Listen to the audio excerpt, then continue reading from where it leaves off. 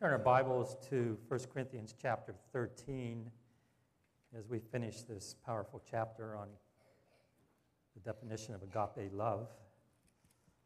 And if we are there, it starts in verse 8 as Paul finishes his writing on this. He says here, love never fails, but where there are prophecies, they will cease.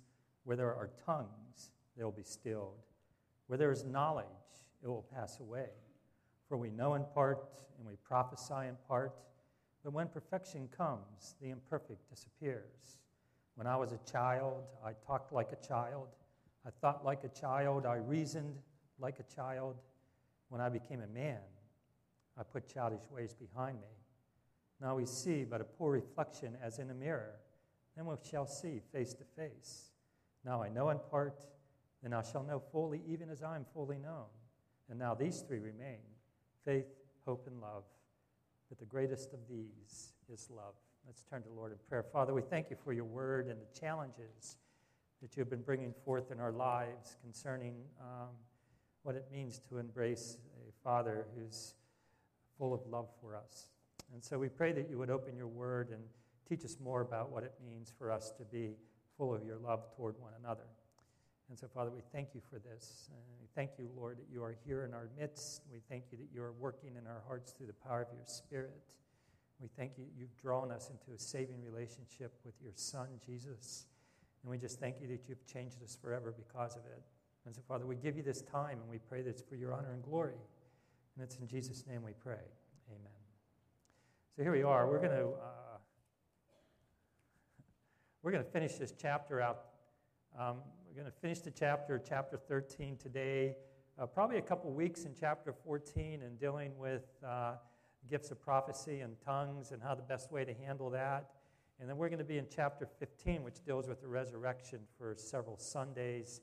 I'd like to kind of park there for a little bit too, considering it gives us information about what we're in store for when we finally get out of here. So that's sort of when we finally get out of here. So that's sort of where we're going to go within the next month or so. But what we've done in the last couple weeks, this is our fourth sermon out of chapter 13. And what we've done is concentrate on agape love. We define some of those loves that come from the Greek, a forgave love, which is a family love, a clothe love, which is a friendship love. And but the one that's mentioned the most, if not all the time, is agape love in the Scriptures. And so the Lord wrote chapter 13 to give us an understanding of what that kind of love is. The word itself turns people off in a lot of ways, I think. It just kind of roll their eyes, because love is just, the word is thrown out there in so many different ways.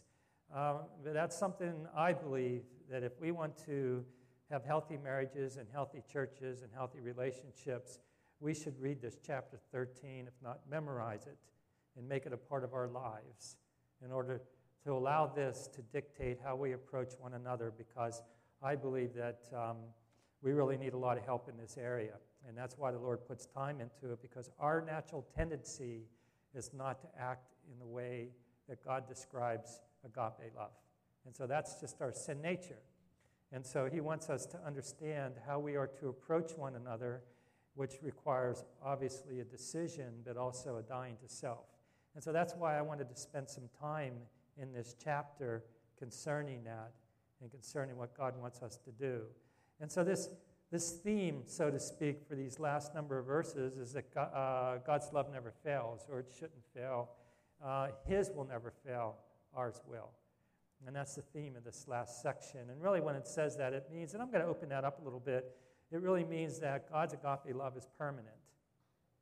And we're not used to anything that's permanent. The thing with our Lord is that his love toward us is something that will never go away. And if anything, I think for our own spiritual well-being, if we would understand how much God loves us, it would drastically change our approach to him. And it would drastically change how we think of one another as well as ourselves. Because we're also prone to beat ourselves up in so many different ways. And so the Lord wants us to understand his love so that we won't do that. His love is an enduring love, is what it is. And so we're going to jump into it as the Lord tries to open us up to what it means along these lines. And I'll just read verse 8 once again concerning those things. He said, love never fails, but where there are prophecies, they'll cease. Where there are tongues, they'll be stilled. Where there is knowledge, it will pass away. And so I just want to read point 1 in the outline here, and then I'm going to read a little bit out of 1 John again, or some really, what's interesting with the Apostle John is one who was close to Christ, was probably one of his best friends. Wow, what an interesting relationship they had. When it was he seems like, now they all did, but he seems like one of those guys that just really drank in deeply the character of Christ.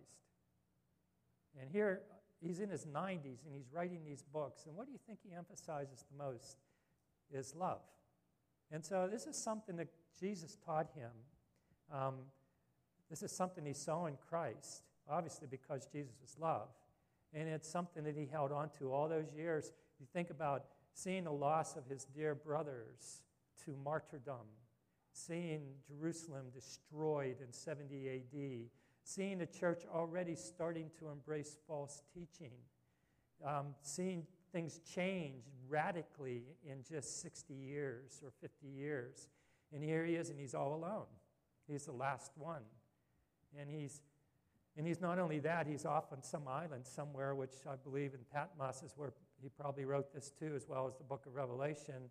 And he's all alone, and he's sitting there, and he's contemplating, and the Spirit's moving powerfully. And he's got such an understanding of the church, and such an understanding of what Christ did on the cross, and an understanding that really what matters most, like Paul is saying, is that love never fails. And so that's something important to him, because everything else has failed, right?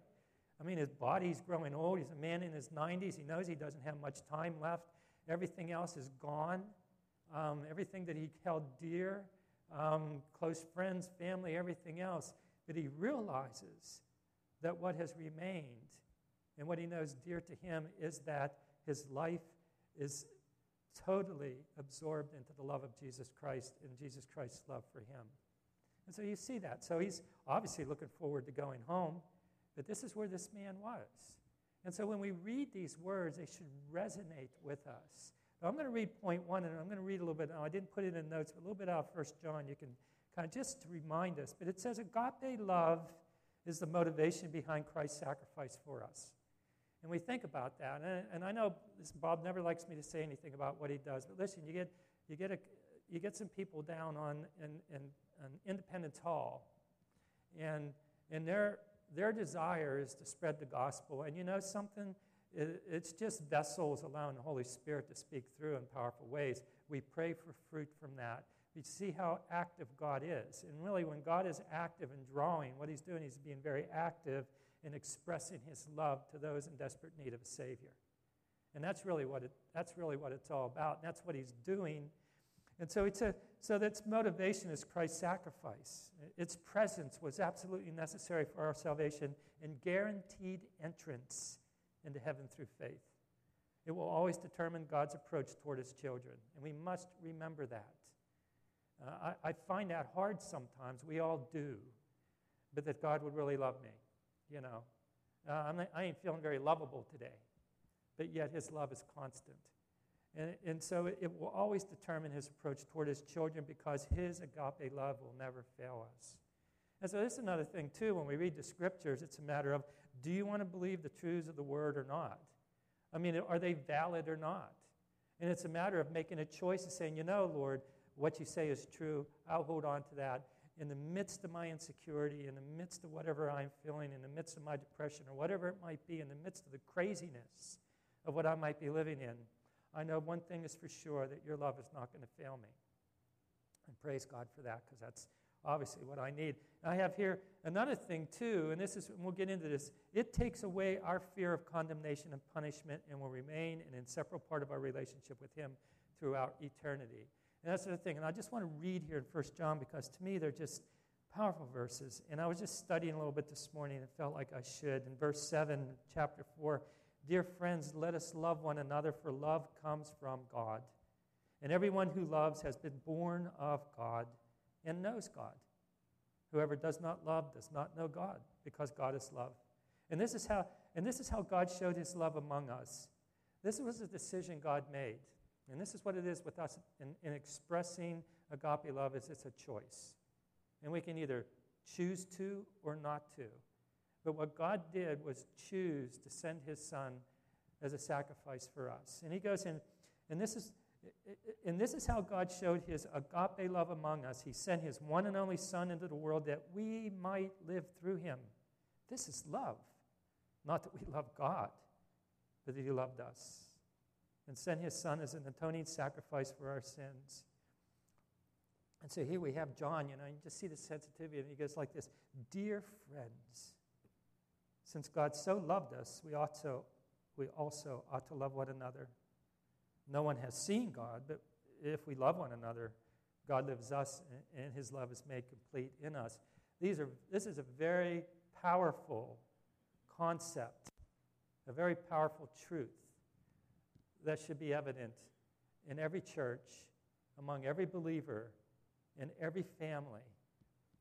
And we were just talking a little bit about how families break down and those kind of things, because this is of primary importance to our God and our Father. And John knew that, and that's why he wrote along those lines.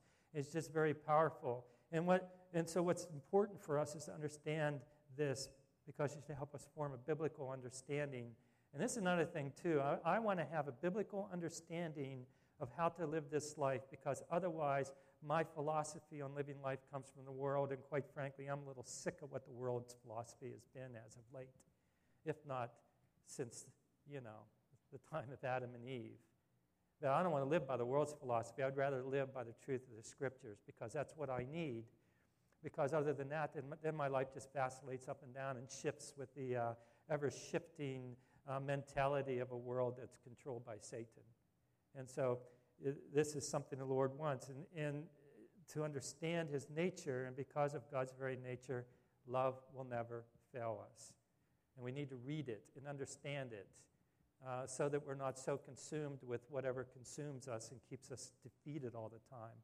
So here's something. If somebody and people come up, and I know I've had it happen to me, and I know that you've had it happen to yourself. When somebody comes up who knows the Lord and says, "Well, I don't think God loves me."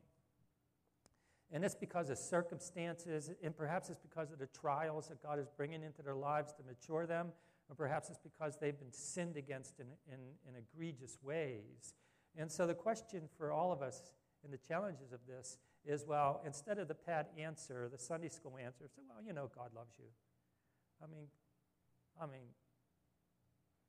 what does that do? Would you know where to turn in Scripture? Would you be bold enough to open up your Bible? Would you know how to help that person? Where in the Bible does it talk about God's love? Would you understand to turn to this right here, 1 John chapter 4, chapter 3? Would you have the wisdom to turn to 1 Corinthians chapter 13 and say this: "Listen, let me define God's love to you."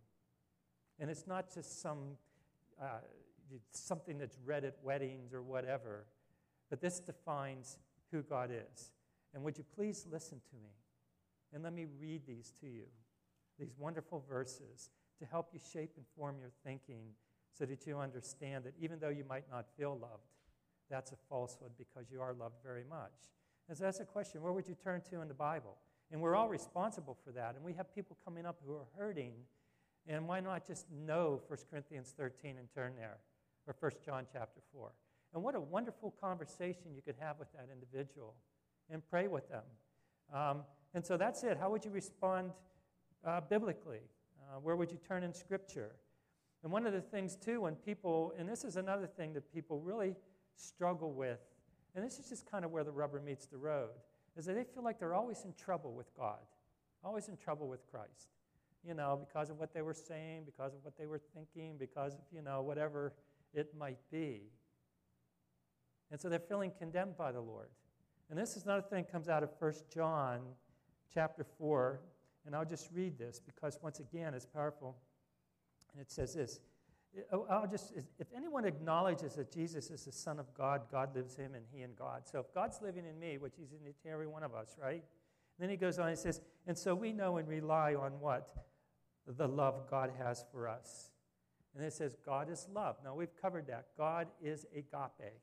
And it goes on and says this, whoever lives in love lives in God and God in him. In this way, love is made complete among us so that we will have confidence on the day of judgment when we all stand before the bema seat of Jesus Christ. Guess what we're going to stand on? The finished work of Jesus Christ. And it should give us confidence because that finished work was based on agape love. And we had nothing to do with it. It was all him. That's what it is. You see, that's what agape love does. It sacrifices. I was reading a commentary where it said every time you read that, like sacrifice is kind. It keeps no record along. Sacrifice. It's just substitute that word love for sacrifice. And it kind of opens up 1 Corinthians 13. It's just incredible. And he says, we'll have confidence on the day because in this world we are like him.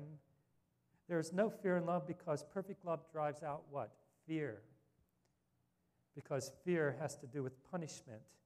And the one who fears is not made perfect in love. And so the other question is, if you really understand that God is agape love, why are you living in a way that you are afraid of him? Why are you living in a way thinking that you will be punished by our Creator? Why is that defining you? And really, if you think that way, what you're doing is you're thinking falsely about the character of God. And it's a shame because it takes away the joy of life. It takes away excitement. It takes away so much because we feel like we're always being condemned by the Lord. And the thing about that is a lie from the pit of hell. And Satan loves it because he'll just throw it and put it in the mind and plant it in the mind. And before we know, that's what defines how we are and how we think. And that's just, and so this idea of punishment is to pay a penalty. And the same word is used here in Matthew 25:46. And it says this, then they will go away to eternal punishment. Same word that's used here concerning the fact that because perfect love drives out fear, because fear has to do with what? Punishment. And here the Lord using the same word here, saying that then they will go away to eternal punishment, but the righteous to eternal life. And so why are we living in the fear of condemnation when condemnation will never, ever be a part of our lives, ever, ever again? And sometimes it's a matter of fact, Lord, you know what? I'm feeling this and this and this, but I'm turning to you, and I'm making a choice to accept your view of me. Please, Lord, help me to internalize that both spiritually and in my heart and intellectually so that I can start to maybe be set free from the way I've been feeling a lot about myself and others too. But that's the truth of Scripture. You see, that's what Scripture does for us. Either that or we adopt whatever our philosophy might be or adopt the philosophy of the world. And if we choose to do that, then what a roller coaster ride that's going to be. And the Lord says, I'm a rock. Stand on my foundation and start to think biblically about how I view you. And you'll find that your life starts to become more of a joy and much, much less of a regret. And so that's really what Paul's going here. So when we think about all these things and to think about the emphasis of 1 Corinthians 13, the emphasis is that God's love will never fail us. God's love is marked by patience, kindness. That's why it just says that there. It's marked by protection. It's not marked by trust and hope and perseverance. All those words come out of 1 Corinthians 13. And verse 8 emphasizes another characteristic. It's in our ever-shifting world, it's a love that will never fail us. It's something that is there for us at all times. And this is another thing, and think about this too. God is not your husband. God is not your wife. He is not your church family or a friend. He is God. And we might fail one another, but God will never fail us. And unfortunately, what we do because of our relationships with one another, we start to define God by those relationships. Wow, he failed me. This person did that. That person did. I'm never going to get a church again. I'm never going to talk to another believer again. I'll never hire another one of those.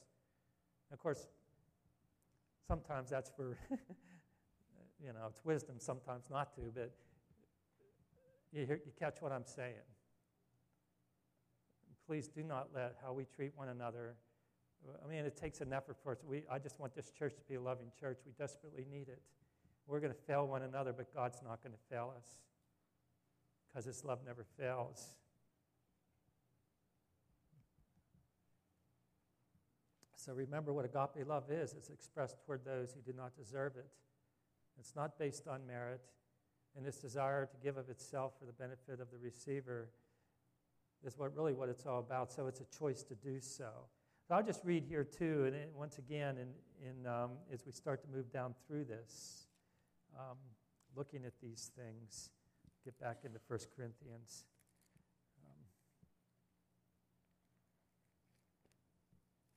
He said there are a number of things that will fail us. And I'll just read again, verse 8, love never fails, but there are prophecies, they will cease. Where there are tongues, they will be stilled. Where there is knowledge, it will pass away.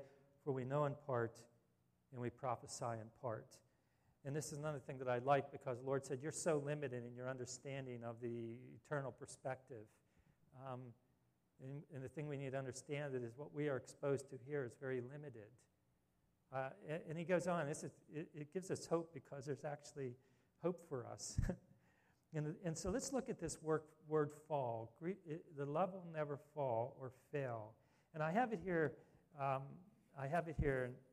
Back here in point 2.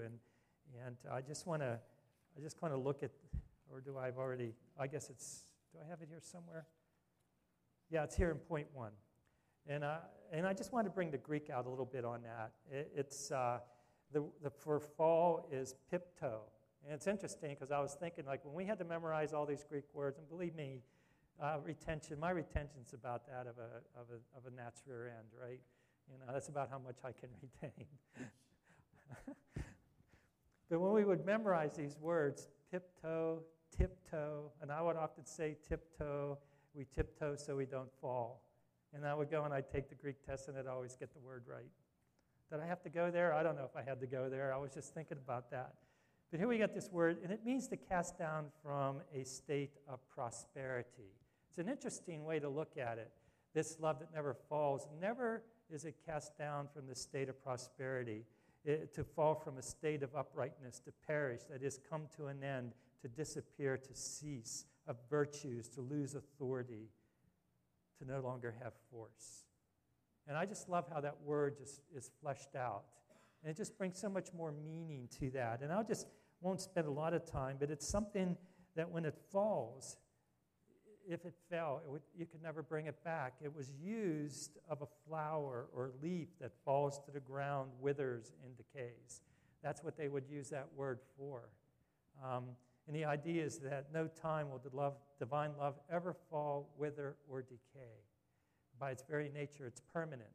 It's always alive. It's always thriving. And I just love the nuances of the language back then, because when they read that, they understood the nuance of the word. And it brought so much more meaning into their understanding of the truth of the Scriptures. Oh, God's love will never wither or fall.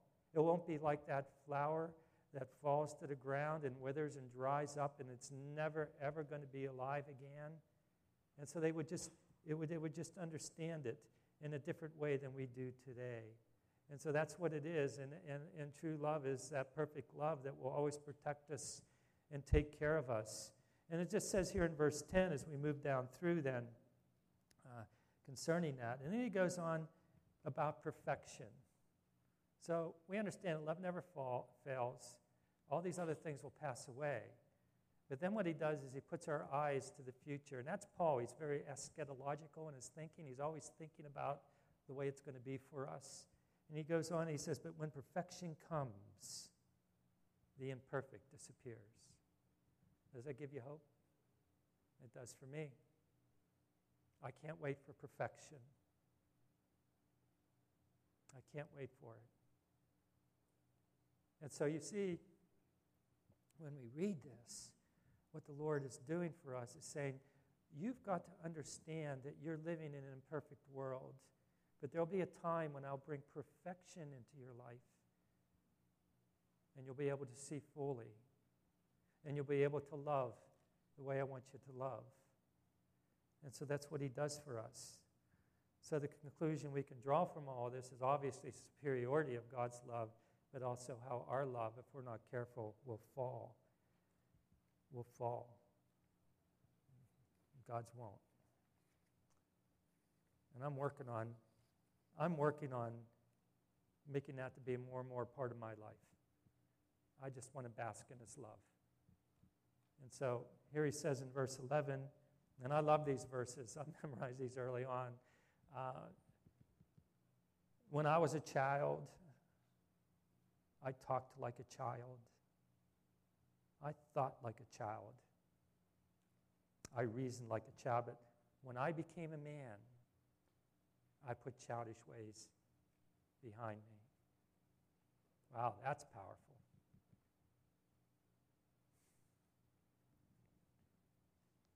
I just want to read point 2 as we look at this, turn our outlines over.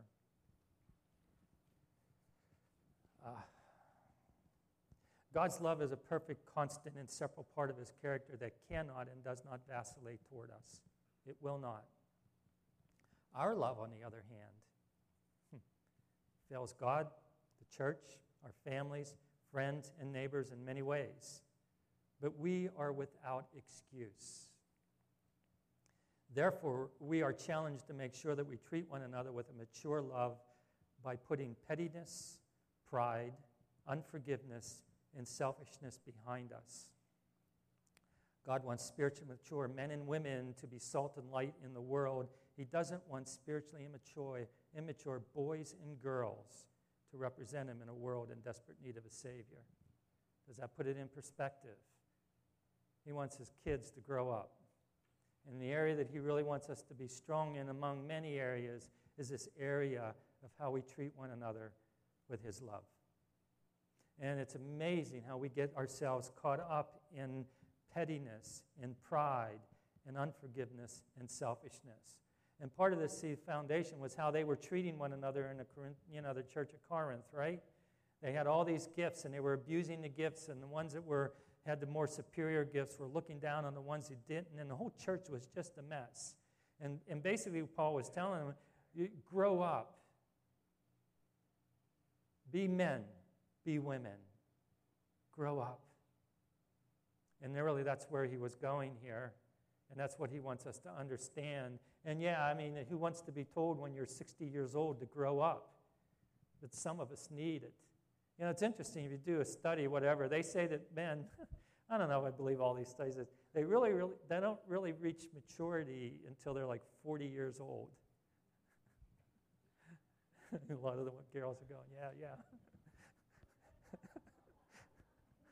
And I'll attest to it that maybe it's beyond 40, you know. But you think about these things. So here's the question. So look at it this way. I don't care at what age we come to know our Lord, right? I've seen people come to Christ in their 80s. But really, the minute they come, believe it or not, the minute they come to know Christ is the second they are to leave childhood and enter into adulthood spiritually. And you might not talk, what are you talking about? I'm 80 and I'm no child. Well, how do you treat people? How do you view people? How has your response been?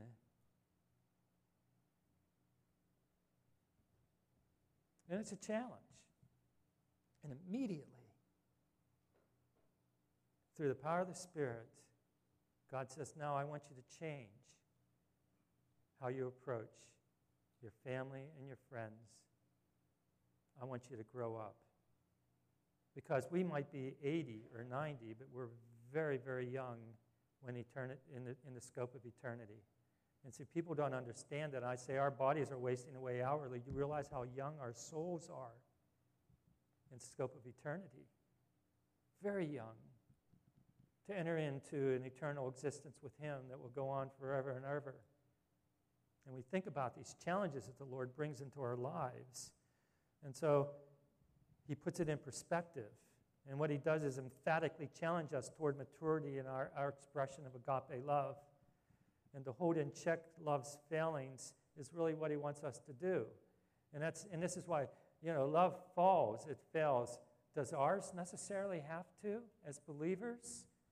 And really the challenge here is to hold it in check, because if we're not careful, we'll lose grip of it and find ourselves saying things and doing things and be a part of things that are far from the expression of the love that God wants us to express toward one another. And it takes a real choice, and it takes a dying to self. And sometimes it takes just going up and just humbling yourself before someone and asking for forgiveness and fighting to think differently about that individual or differently about what has happened in the past, so that we can finally get a firm footing to move forward into the future based on what he has done for us, and not on all the pettiness and the hurts and the sins of being sinned against in the past. And so it's to hold in check love's failings in our present state. Our battle is to move from immaturity to maturity. And that's why he compares it to being like a child. And it could be, this is interesting too, it could have been referring to that Roman ceremony back then, where a boy and a girl moved in the Roman culture back then, where a father would take his son to the forum, and the son, he says, now I declare my son to be a man.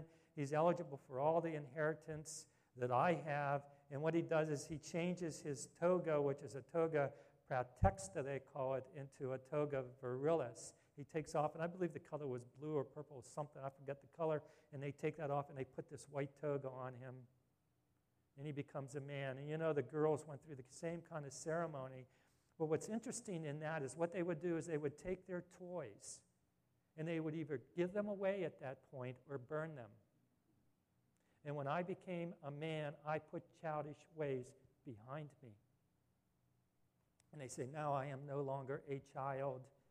And it's interesting with the girls, because their ceremony went on a little earlier for them, like the age of 13. And the boys, it was sort of like from 15 to 17, but so the girls are always mature better than the guys, even at that age. But that's what they would do. Isn't that interesting? And so Paul's talking really to a Roman culture, and they understood it, they got it, because many of them probably had seen that ceremony at that time. And so when I was a child, I talked like a child, thought like a child, reasoned like a child. But when I became a man, I put childish ways behind me. And you expect, we can go into this, you expect certain behavior from a 3-year-old or a 7-year-old or a 12-year-old or an 18-year-old. You just expect this is part of growing up. And an 18-year-old is looked upon as strange if their behavior is like that of a 12-year-old. And a 30-year-old must show a different maturity level than a 16-year-old, and we can just go around up like that. And the challenge is for us to basically put the toys behind us of pettiness and the hurt feelings and things like that, and to start to embrace the personhood, the manhood, and the womanhood the Lord has called us into. And really what he's doing is he's exhorting us constantly to be mature in our approach toward one another. It's not something, a once-and-done deal, because of course, I'm kind of glad for emotion in some ways, but in other ways I get really weary of emotion, right? And it's something I don't know what the emotion's going to be like in heaven. I just hope it's just not going to be part of a fallen nature. I think there's going to be a lot of joy and all kinds of stuff like that. But you see, the thing is, what part of this sin nature is that we have this constant battle not to love. But if we continually depend on the Lord to change it in us, oh, how we reflect his glory toward one another, thinking about it and just wanting to do that. It's a decision, like in Colossians 3:10 when it says, put on the new self, which is being renewed in knowledge after the image of the Creator. It's an act. And then to think about it, to treat each other poorly is to act like a child in our talking and in our thinking and in our reasoning, and to be arrogant in any way because of what we've been given by the Lord is to act like a child. And so we think about these things. I like 1 Corinthians, and we'll get in there next week, 14:20. Brothers, stop thinking like children in regard to evil. Be infants. And it's interesting because he kind of changes that perspective too. But in your thinking, he says, be adults. be adults. And so that's the challenge the Lord gives us. To put these childish things behind us, which is his choice. It's an active state of being, not a passive state of being. This involves an honest assessment of ourselves. It involves repentance. It involves whatever we need to do. And so really, once again, it comes down to the choice. Do I want to act like God wants me to act? Do I want to express his character? Do I want to be seen as someone who's serious about the lordship of Jesus Christ in their life? Or shall I remain a child? I mean, it's a black and white issue, isn't it? And don't you get bored with the toys? I'd rather leave the toys behind because I think that maturity has rich. It's rich in challenge. It's rich. It's always something exciting. It's something to mature in Christ means that there's just this floodgate opens up of the Lord expressing himself through us and what it means for those that benefit from the fruit of that. It's rising above whatever that pettiness is, looking at life through the eyes of Christ, and then expressing him in ways that not only bless us, primarily blessing the Lord, but blessing people that come across our path. And that's the challenge. The Lord gives us. When we think about love and his love for us and how we treat one another, remember one thing, a characteristic that always perseveres. And that's what God wants from us. And what God wants is what I want. And I often say that.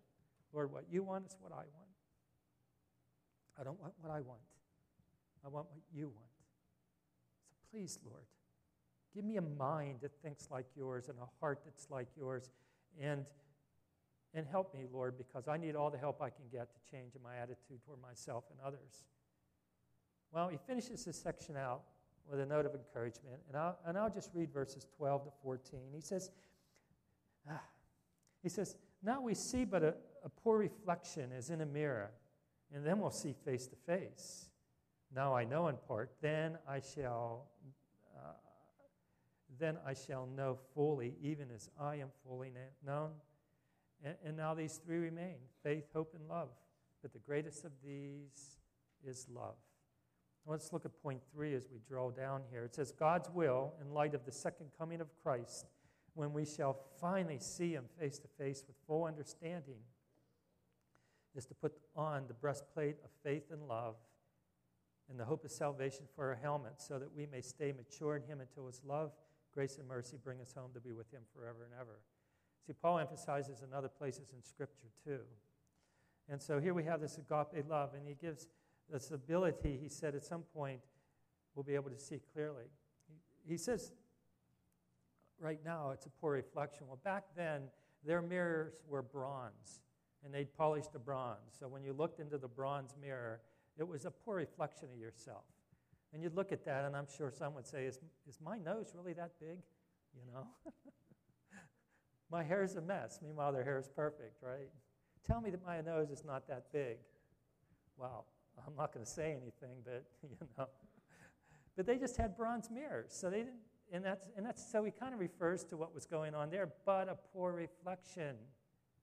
And so we only really see just a little bit. And life in our present state is like that. And also, because we're limited in our understanding of God, we can only partially know him. And so what he does, he gives us hope. I want to know. I want to see him face to face. I want my mind, which he'll give all of us, to be unencumbered by all the things that seem to weigh it down. I want to think clearly and be free. And this is the hope that Paul is giving us. And he says, understand that and look forward to it. This is all going to change at the resurrection. It's all going to change, and we'll see him face to face, and we'll know him. We won't be all-knowing, omniscient, but he'll give us that ability as best we can to know. And that's something that we're to look forward to. And this is what he wants us to focus on. And he wants us to focus on, and he just finishes it here, Faith, hope, and love. All of these three are very important, but the most important is love. So think about that. Really what he's doing, and if you want to look at it this way, is he's giving us an understanding of how to best approach life. Faith, hope, and love. Faith, hope, and love. And that's what we need to focus on. And if we're not, we need to get our priorities straight. And I'll just read in the bottom here, 1 Thess 5:8. But since we belong to the day, don't you love that? We belong to the day. Let us be sober, having put on the breastplate of faith and love, and for the helmet of hope of salvation. And then in 1 Thessalonians 1:2, he says, we always thank God for all of you, mentioning you in our prayers. We continue to remember before our God and Father your work produced by faith, your labor prompted by love, and your endurance inspired by hope in our Lord Jesus Christ. And these are the things that the Lord wants us to understand, that love is the most important. And I'll just close with this. Long after everything passes away, love will still be the governing principle in how God interacts with us and in how we will interact with him and with one another. Let's turn to the Lord in prayer. Father, we thank you for your word. Thank you for the challenges, Lord. Well, thank you, Father, you don't let us rest on our laurels, so to speak. You're God who challenges his children. Thank you for challenging us, Father. But this we know, Lord, that without you and without your divine power, without your indwelling Holy Spirit,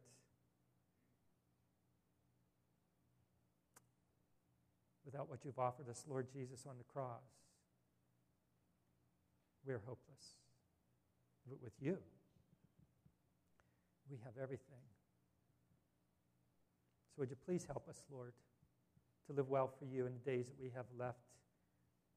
Would you clear away the clutter for us? Would you please help us to be settled in our hearts and in our minds? Would you please offer us stability, Lord, that we walk with confidence, not fearing anything, Lord, because perfect love drives out fear. And that you would just change how we see one another. And that you would really, through the power of your Spirit, come upon us afresh and anew. For the world's getting really crazy, Lord, and it's full of hate, and it's angry, and people are killing one another. And Lord, we don't want to have any part of it. We want to have everything to do with your kingdom. And so, Father, we're desperate for you. And we just thank you, Father, that you have open arms toward us. So I pray, Father, for your blessing on everyone here as we go into another week. Lord, please give us the wisdom we need in our interactions with one another. And please keep us strong, Father. And Lord, just take us by our heads and put our eyes right into focus with your eyes, Lord. And we thank you, Lord, that that's what you'll do. This we can say, Lord, we love you very much, and we thank you that you love us. It's in Jesus' name we pray. Amen.